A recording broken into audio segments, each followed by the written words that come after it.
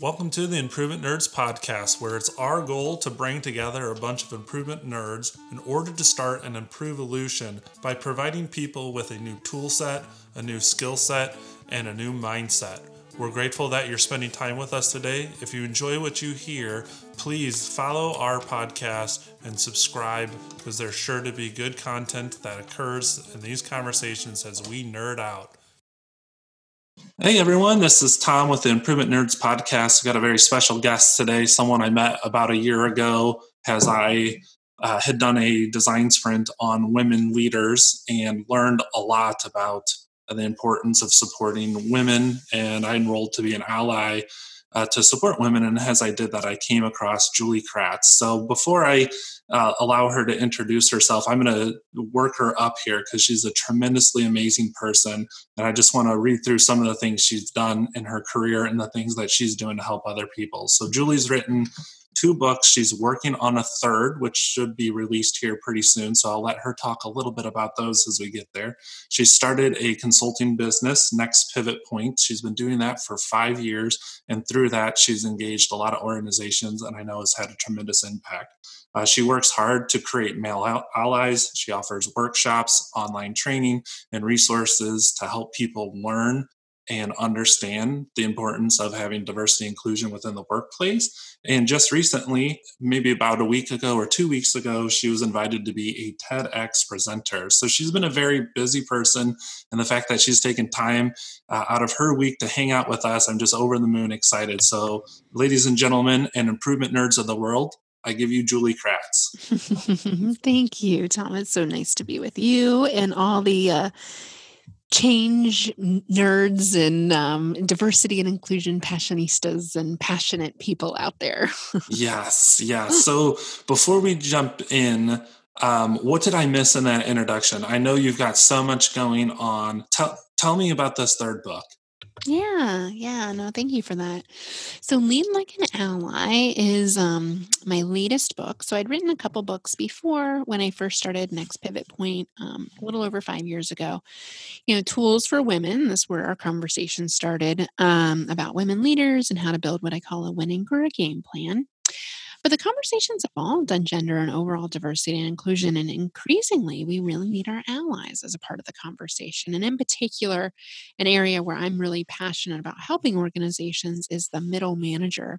Inside most organizations, 2/3 or so are generally white men and do not feel like a part of the diversity conversation. When that term comes up, it's like, whoa, pump the brakes, yikes, I'm out of here. And I joke, but sometimes they disappear. Or oftentimes they'll say, well, I don't have, that's not my topic. That's not something that I could speak about. Right. I haven't had that experience. Well, number one, that's not true. We all have diversity of our own experiences, whether that's socioeconomically or just your own behaviors, personality. There's so many wrinkles of the human experience beyond race and gender that we usually liken it to. And number two, we're never going to make headway on this topic unless we have our allies that are mostly decision makers inside companies engaging in this conversation. So, thus, Lead Like an Ally is tools for that middle manager and the senior level leaders that I think sometimes, mostly get it. They're getting pressure from the board and other people, so they kind of have to be on board. Doesn't trickle down though. And the larger your organization is, that middle band is really confused about their role in something like diversity and inclusion. So, I built a manager toolkit, all sorts of interesting questions you can ask your team, and deep dive self-awareness exercises to understand your role in diversity and inclusion. So that's what the book's about, and it's a fable. So if you like Patrick Lencioni's work or anybody that tells stories to entertain you but tricks you into learning, that's the approach I took with this one. And so it's told through my daughter's eyes. She's 6, so she's not in corporate America yet, but she probably will be someday.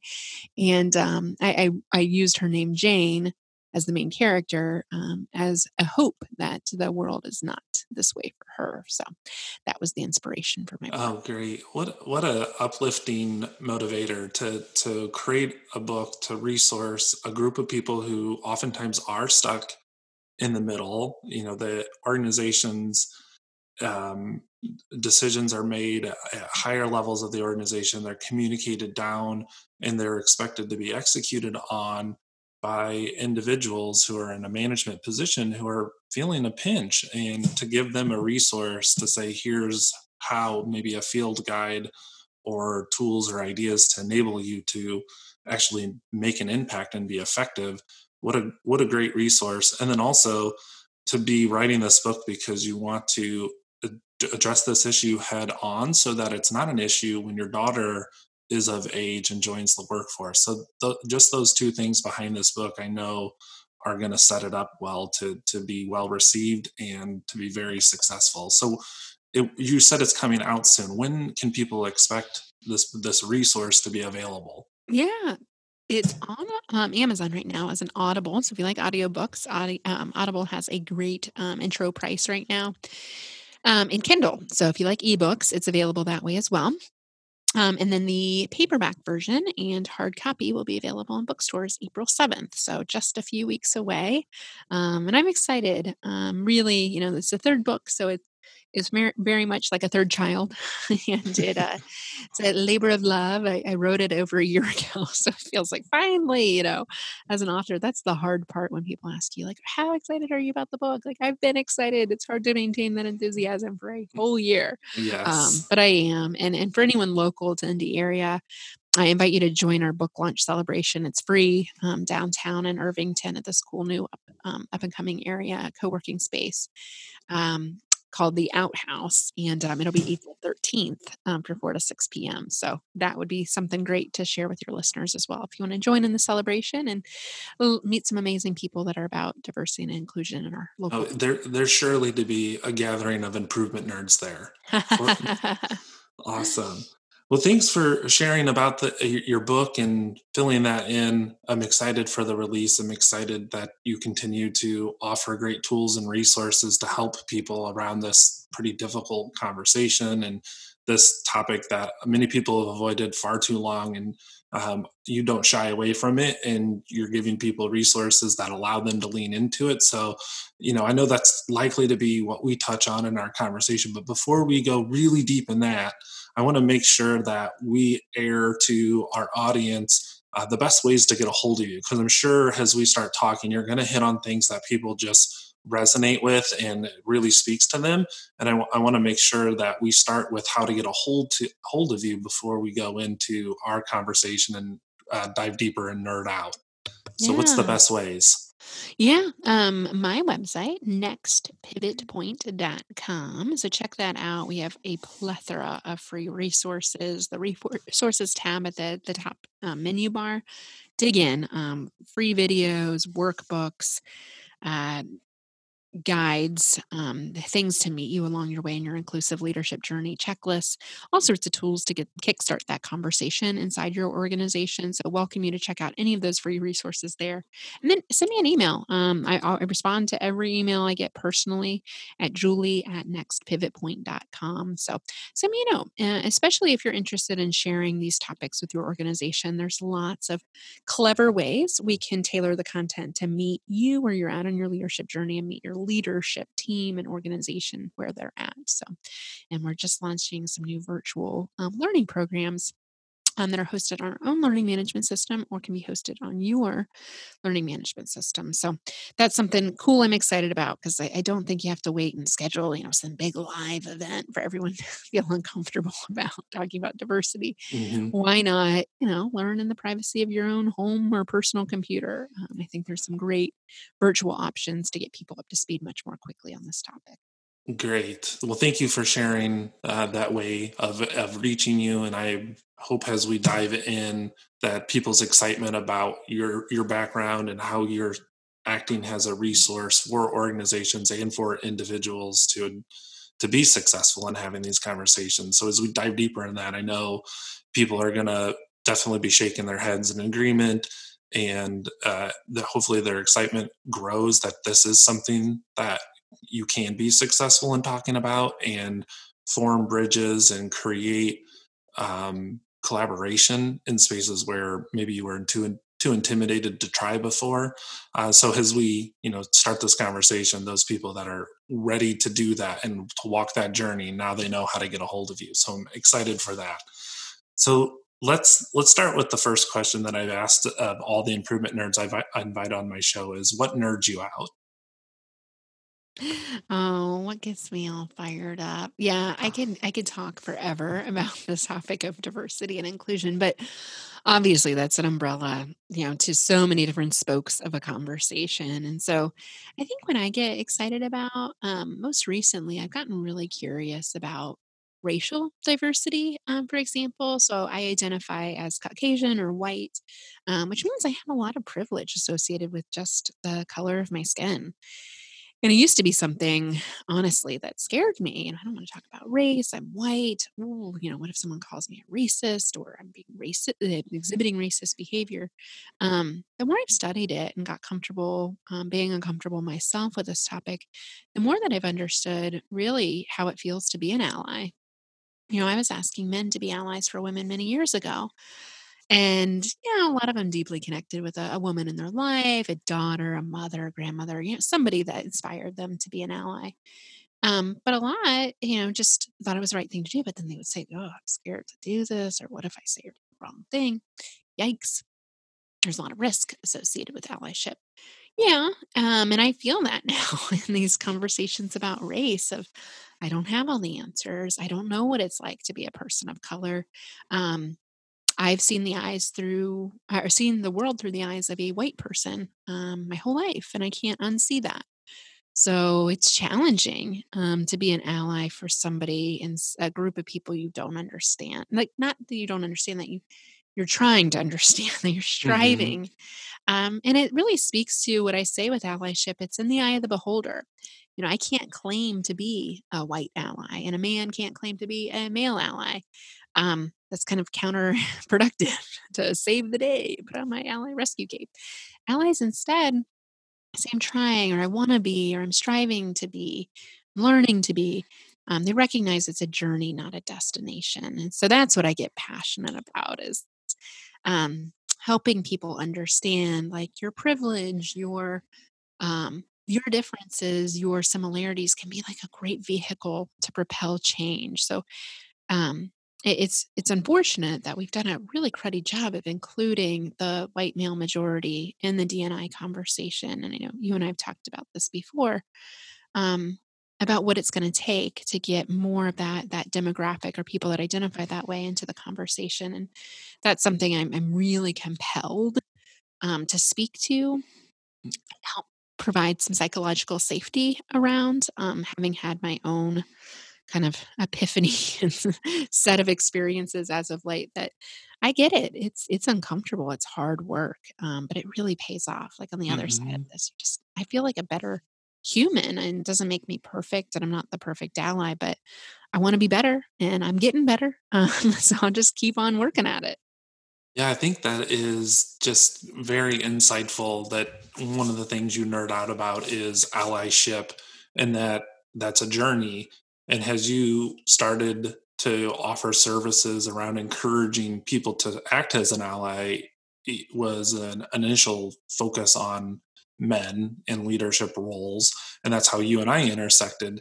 And that then was a robust conversation about the things that men can do, but there was still a lot of people then that were not represented if we had only focused on creating allies in men.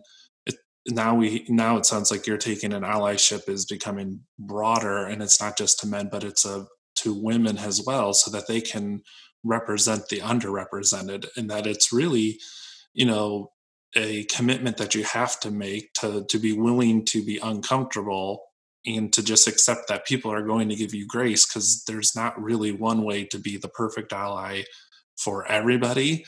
And really that as you act as an ally, the best way to improve at that is to seek feedback on how your behaviors are helping to represent that Mhm. person you're trying to advocate for. So what a tremendous thing to be passionate about. And Yeah. I'm sure that as you work through this and you meet people and help them to be a better ally, you see transformations happen in those individuals. And I'm sure that just creates a lot of energy because you see it right there in front of you. This one person now is believing it's more possible And maybe sometimes you're not going to see how that person's actions or behaviors impacts the people that they're actually trying to serve as an ally, but you see it in them. So that's got to give you a lot of energy and confidence. But do you ever get to see past that one individual that you've encouraged to be an ally to actually see what that person's impact has been to the groups that they're trying to better represent? Yeah, yeah. It's yeah, allyship is complicated. There's not a one size fits all to it. And allies are, I think, driven to your point about positive impact, having a positive impact on people's lives and helping people be better and helping people grow. And by helping, at the deep root of human beings, if you ask people like what really drives you, what do they nerd out on? Yeah, to your Mhm. to your point, it's about helping people.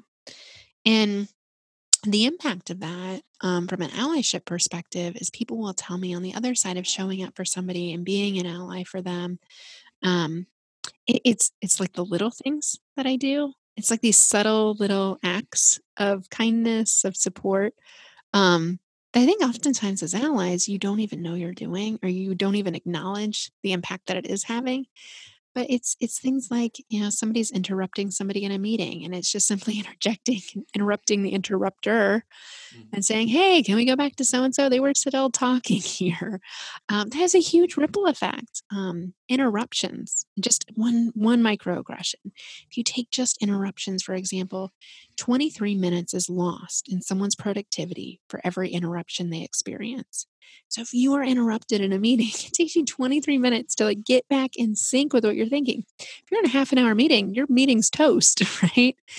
So Mhm. I think it speaks to allyship really being subtle acts of kindness, subtle acts of support, of nudging, of help, that are intentional, but not save the day behaviors. It's not like, I'm going Mhm. to go get you a new job, or I'm going to make sure you get that pay increase. Those may feel big and huge and like I really knocked it out of the park. Like allyship doesn't work like that. It's less of a slam dunk and it's more of an assist, to use like a Mhm. basketball Mhm. analogy, which to be honest, I've never used that analogy before. It just came It to was me. a But that was a good analogy. it's like a little short pass to somebody that's being overlooked, right? It's Yes. in allies, there's little subtle acts of kindness, of support threaded in a day. I mean, just if a couple things like that happen in a day, it totally reverses the negative momentum of the microaggressions that we know people that are underrepresented experience at a far greater rate. We just assume white men are right. They don't get interrupted. They don't. Um, they're not overlooked for positions very often. It's a human bias that we have because we've seen a world where white men, for the most part, make decisions or in positions of power, still accumulate most of the wealth and power.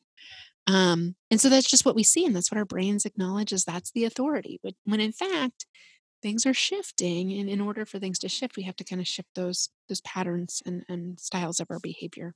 I think that the example you gave of in a meeting, someone maybe who's underrepresented trying to offer input gets interrupted, and someone who is of authority takes a pause and redirects the conversation back to that person. That's a great example of one small thing that someone can do to act as an ally for others. And in that, you're going to better represent that person, but you're also showing to that culture what behaviors you're wanting to see be replicated, is that everyone has a voice on our teams, and it's a great way to take a culture and elevate it to where maybe without formally being trained as an ally, individuals start to emulate those behaviors and therefore they become allies because of that. So creating this cultural engine that is more inviting and inclusive can be done through people doing these small acts of kindness and just being consistent with those things, and that the people that look to that individual for leadership then will start to emulate those things and repeat them in their own behaviors and everyday activities. And over time, you'll see a new culture arise through behaviors that are more inviting and more inclusive. So I like that what you're saying in allyship is, let's not look for this reset button where we're improving in a monumental way and we're undoing things that have taken a long time to form, but we're changing our behaviors intentionally and allowing those behaviors to grow over time to undo these things that have existed for a while. Hmm.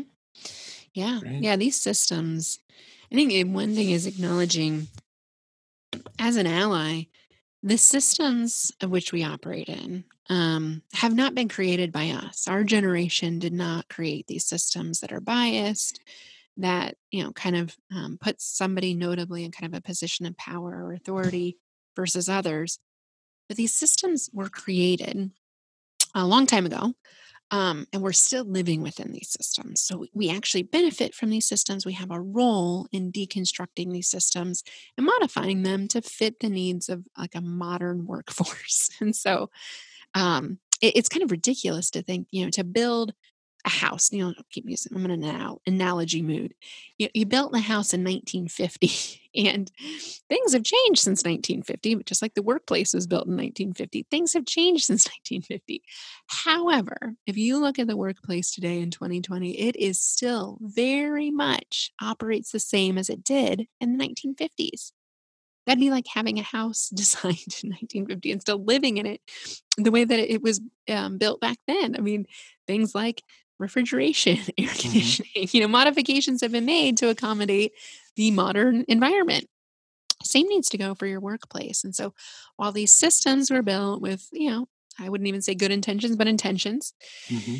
back then, they really need to be re-examined and to some degree, you won't have to throw everything out, but I think we really have to take an inclusive lens on our processes, our systems, and think about ways we can support something like allyship instead of reinforcing the status quo. Yes. So thank you so much for sharing us that passion. I'm curious, how did this all start for you? So you've been doing it now as your primary focus for 5 years through the Next Pivot Point Consulting Group. So, but I'm assuming you didn't take the leap to start to do this just on a whim. That there was probably things that you had observed in your career or in your life that made you realize this calling. So I'm curious, how did this come about for you, and maybe why did you take the leap, and why do you keep doing this? Yeah, it's one of the risks of this work is compassion fatigue. And the why, having a strong why is a way I get through some of the tough days. I've been asked weird questions on stage, in front of hundreds of people, things, everything from how the Bible supports male supremacy, to people asking why do we have to lower the standards for people that are diverse to be inclusive. And both of those are such problematic things for people to say overtly, less let alone like what they're actually thinking and not saying. So this work is hard.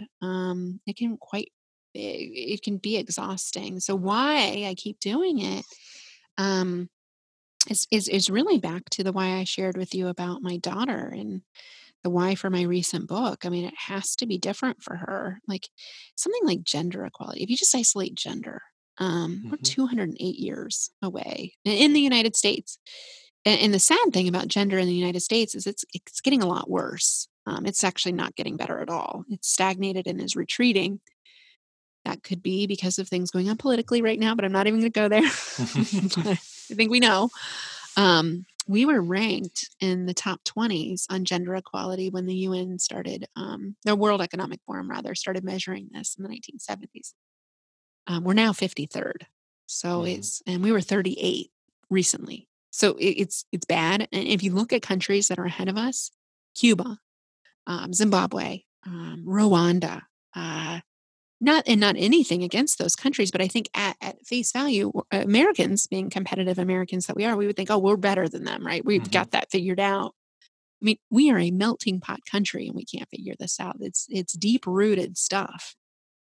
And how we treat women in our country and people of color is just not right. So I can't like stand by, just can't look the other way. Once you see it, you can't unsee it. This is part of being an ally. That's so hard because it's like, I can't walk away now. Hmm. Can't live in this complacent, the world is equal type of vacuum. it's irritating. And then I watch these Netflix documentaries and I get all fired up. It's just to the point where I'm like so mad and so inspired at the same time. It's like one of the things I think I'm meant to do, like my gift and my purpose, is to make this conversation more palatable for people.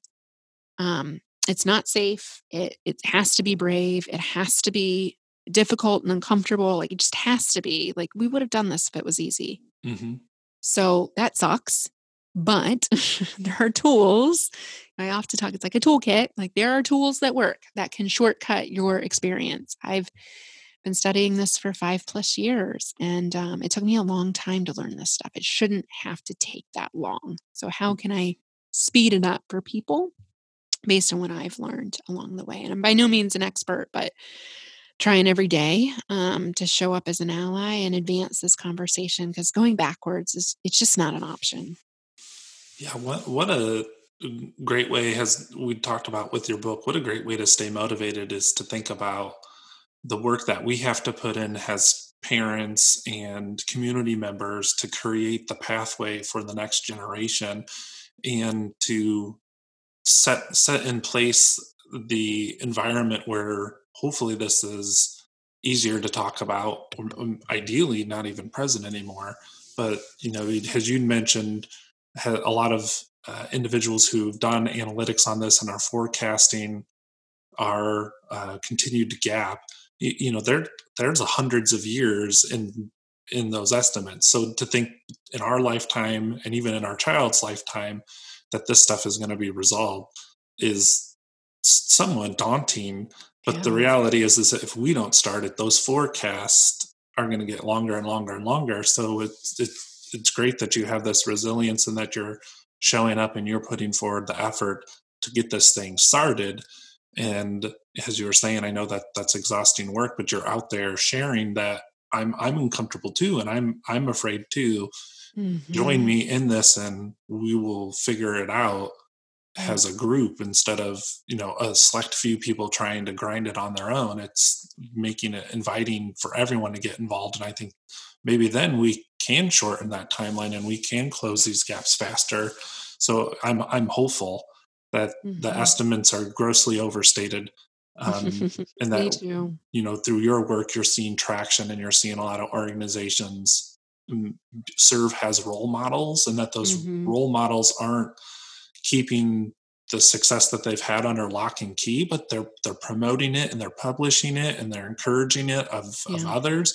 And to me, that's true leadership as an organization, is to not just create success for yourself, but to do it and to showcase it and to share it and to encourage others to do it as well. And through the organizations you're working with, these are early adopters, they're pioneers, and I'm sure they'll all look different, but the more and more organizations that you work with, the more and more that are out there, and they'll continue to act as Hmm. allies and represent this conversation without you being there. And that's got to be pretty fulfilling to realize that you've worked with an organization and now that organization, they have their own circle and that they Yeah. can have an impact there. So this is kind of like a ripple effect. It's great that you're casting that first stone and you're making ripples, and that those ripples are going to definitely impact your daughter's life as she prepares to join the workforce, which you think, oh, when she's 18 or so, that's 12 years away.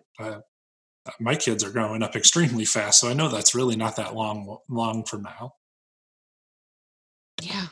Yeah. I mean, it helps to prevent the kick the can type of Hmm. philosophy.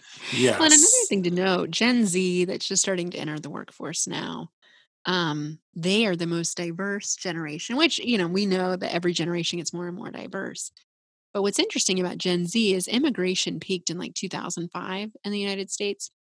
So Gen Z might truly be like the most diverse generation we've had Mm. because of how things have been handled recently.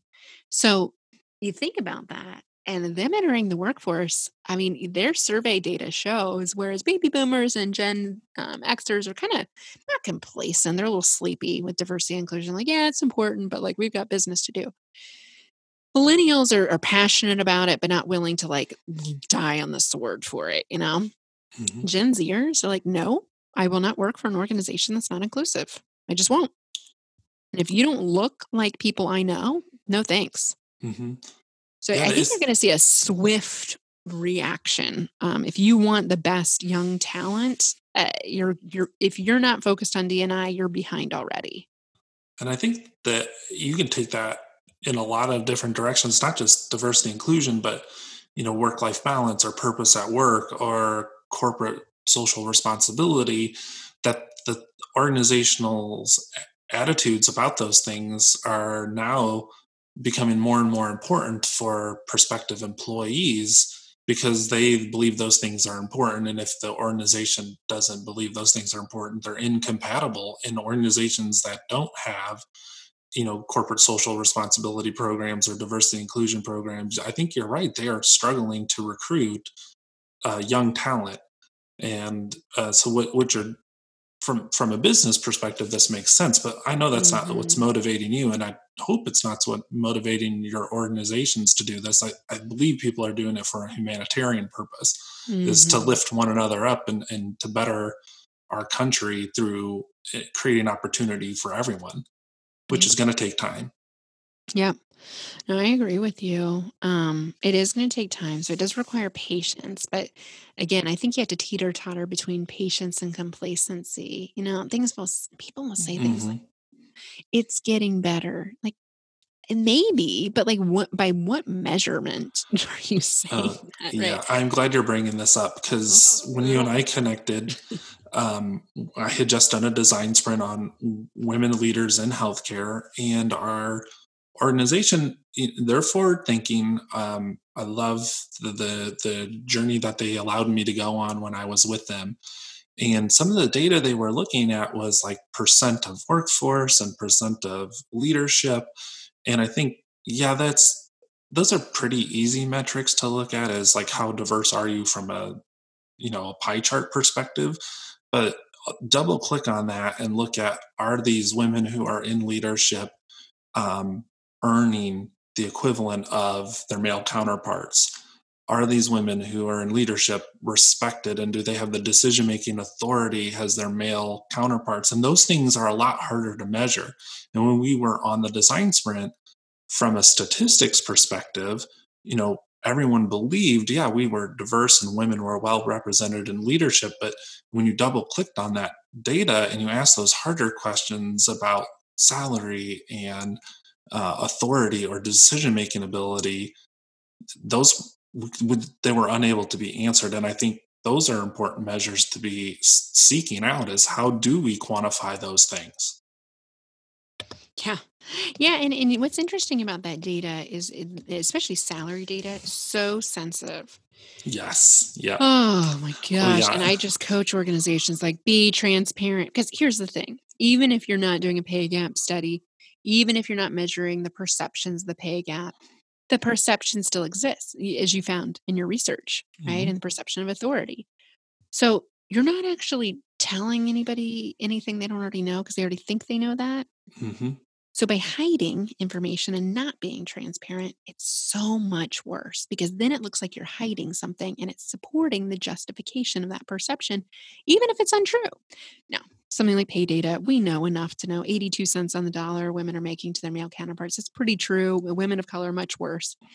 Um, it's probably happening in your organization. I think every woman I've coached has told me, I didn't know I was making less until I compared notes with my male counterpart. Even Hmm. worse, I got promoted to managing somebody. I found out my team makes more than me. It's like, wow. And that's just insulting. I mean, that's just wrong, right? Hmm. But it goes back to, I mean, the root cause of that behavior is we see men as providers and women as caregivers. And Hmm. at the core of that behavior of justifying promotions and pay increases to male men over women, and I'm not saying this happens everywhere, but it happens a lot. We're doing so because we assume the man has a family to support, and we're assuming the woman is a caregiver for her family and has a man to support her. That's just not the way the world works anymore. There are so many single caregivers. There are so many men that want to be involved as fathers, and rightfully so. I mean, we're doing a Hmm. disservice to men. Um, and there's so many women that are breadwinners now that are fighting an unfair fight. And so something like pay equality, challenging that in an organization, so, so important. But no matter what, doing a study like you got to lead, Tom, on, really digging into some of the data, or in the perceptions of Hmm. women in the workplace. And I know you had these personas, right? And they had different races, different elements of diversity, which is great. But these are people's perceptions, and you don't understand the perceptions of diversity in your organization. That's a great place to start, is to dig in.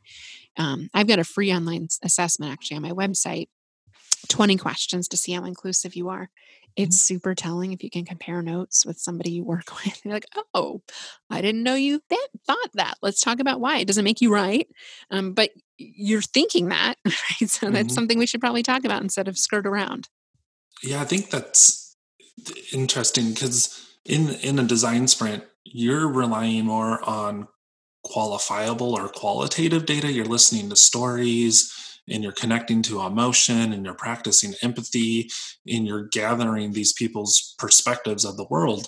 And as you create these personas, as we did in the sprint that we had done with the healthcare organization that I had worked for at the time, there was a broad spectrum, and there were personas that we came across that felt that they were well represented and that they didn't think there was an issue.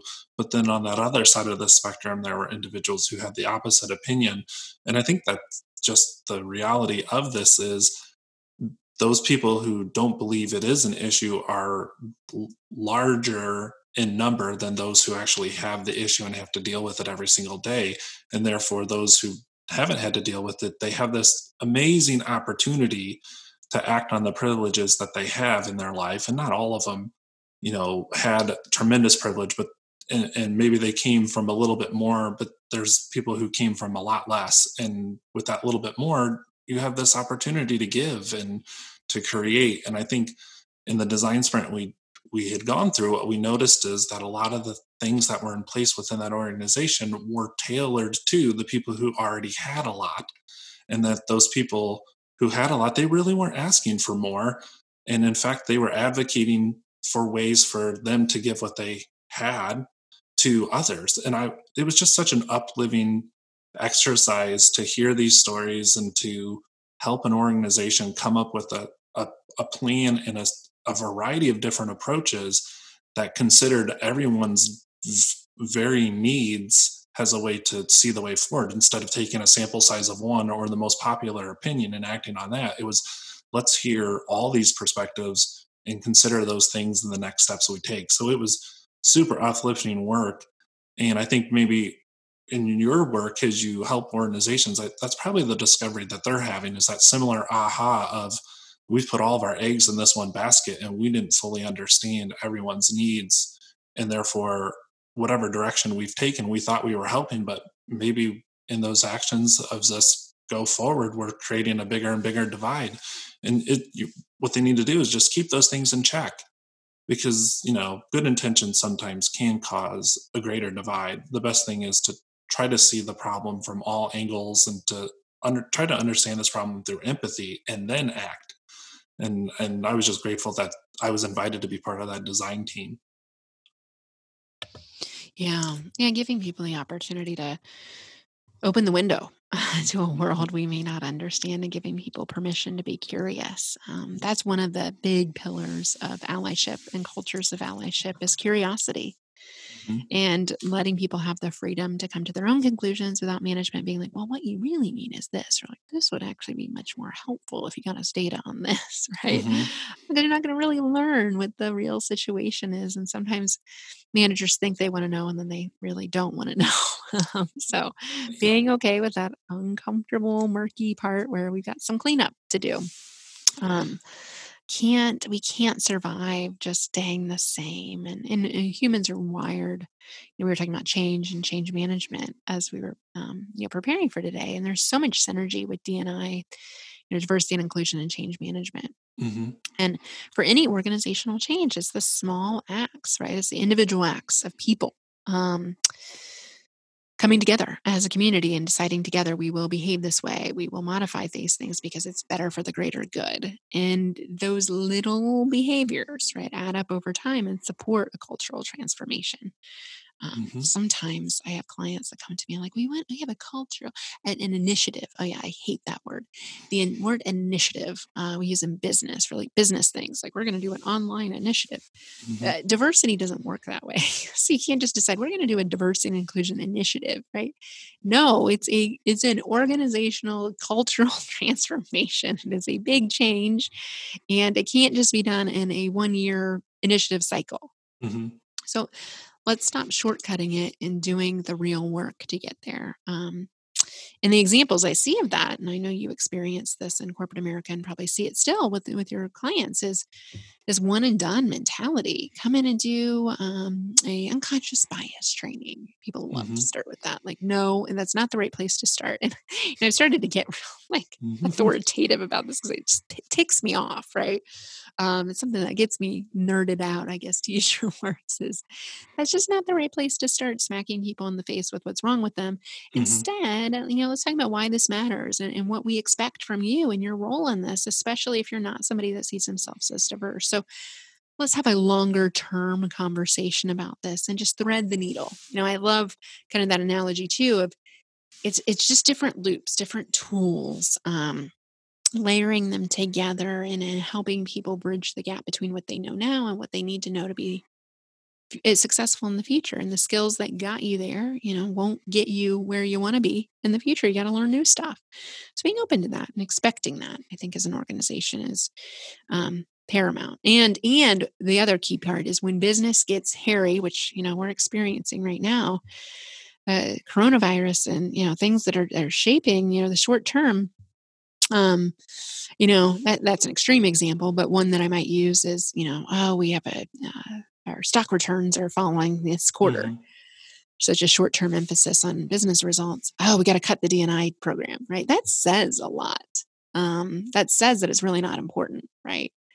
So sticking with something like diversity and inclusion, even when it's hard, right? Mm-hmm.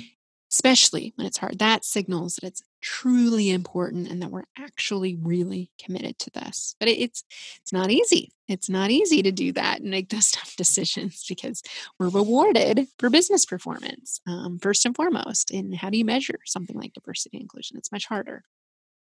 Yeah, I'm shaking my head. I know you and I were having this conversation by phone. I'm just nodding along and smiling.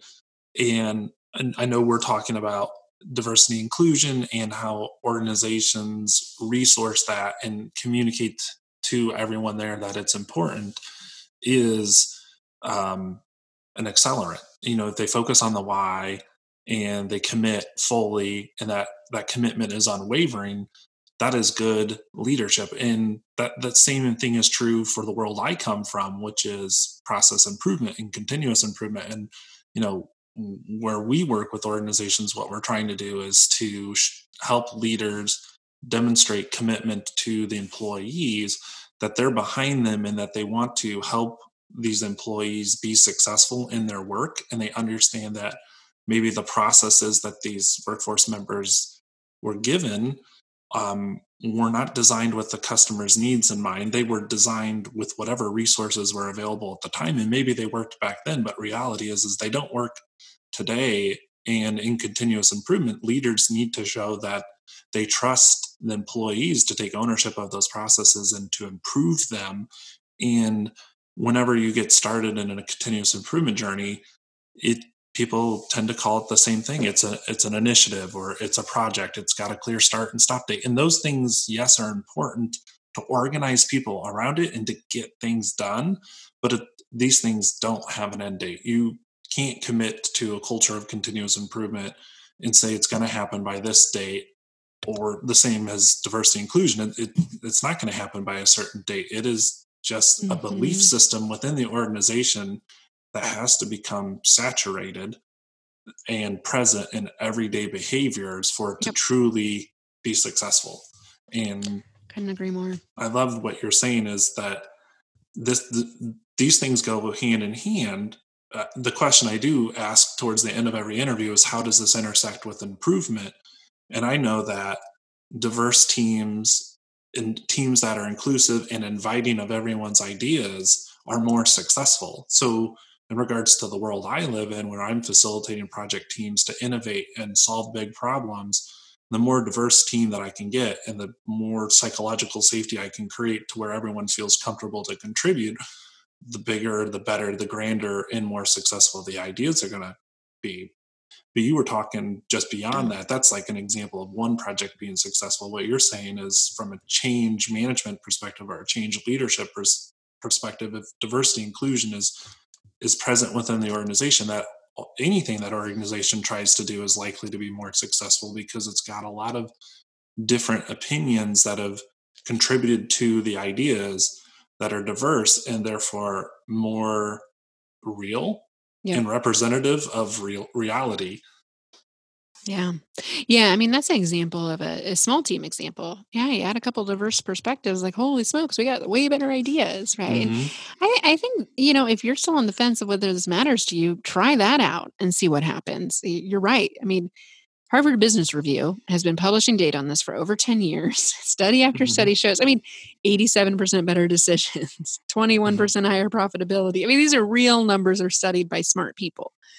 So I get sick of talking about the business case and kind of getting on my pet peeves right now. I promise not to get angry, but it's the human case. It's the human case that matters. Why is this important to you as a human being? Yes. That I think really propels change. But to your point, back to the business case, one question that usually is a zinger for people, and think about this one. Who do you want to do business with in the future? So if you're an organization, nonprofit, think about your client base, whatever organization structure you have. If you're a school system, what does your future customer, constituent, whatever you want to call them, what do they look like? What do they behave like?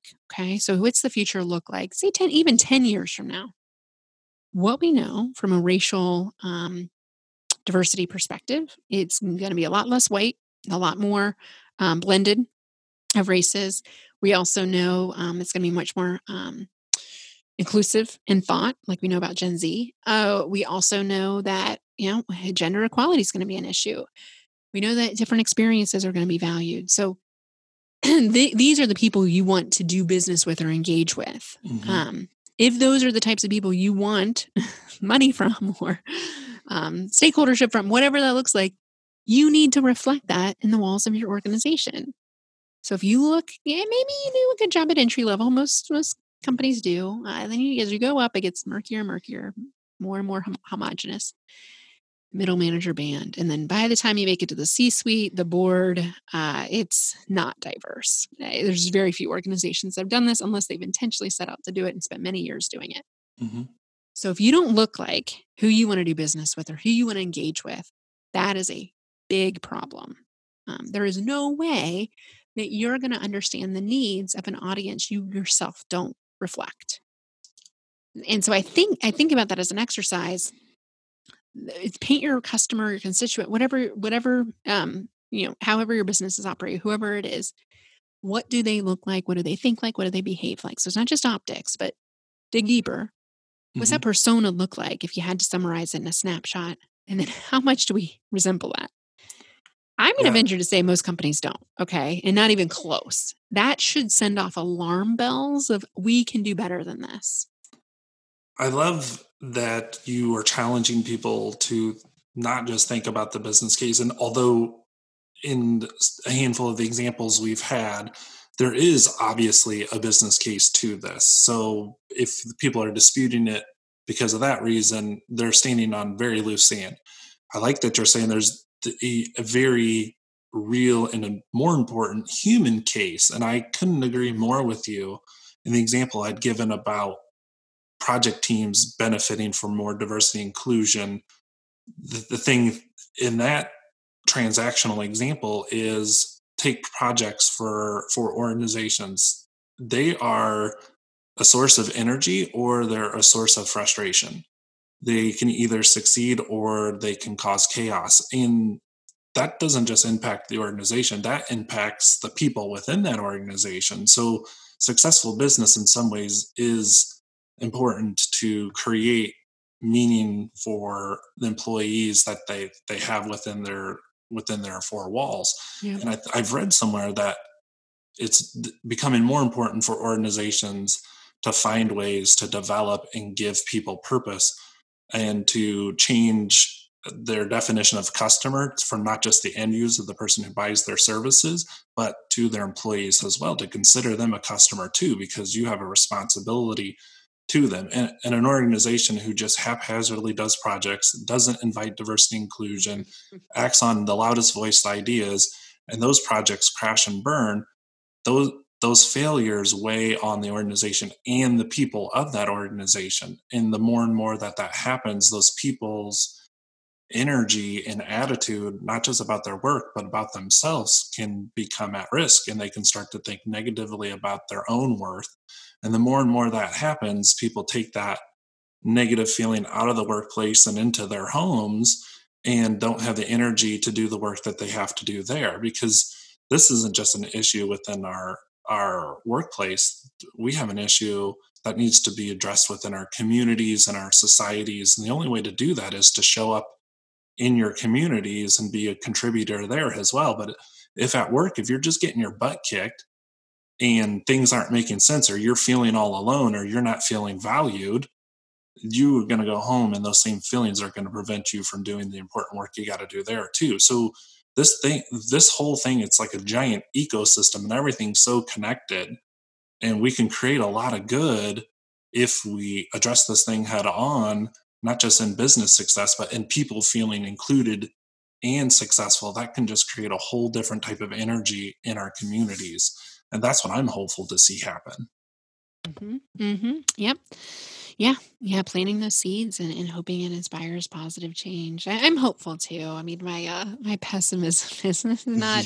not as strong as it could have got my fire lit today with everything going on, but it's, I agree with you. It's, we're at a turning point of change. And to highlight something that you built on really nicely is the employee experience is gonna drive the customer experience, right? So You thinking are, about yes. your employees, right, and how inclusive they are. Like, if they're not being inclusive, there's no way your customer's being treated inclusively, and who doesn't want that, right? So let's start internally first, and hopefully that will translate, to the external marketplace. And these are, like, core, competitive differentiators.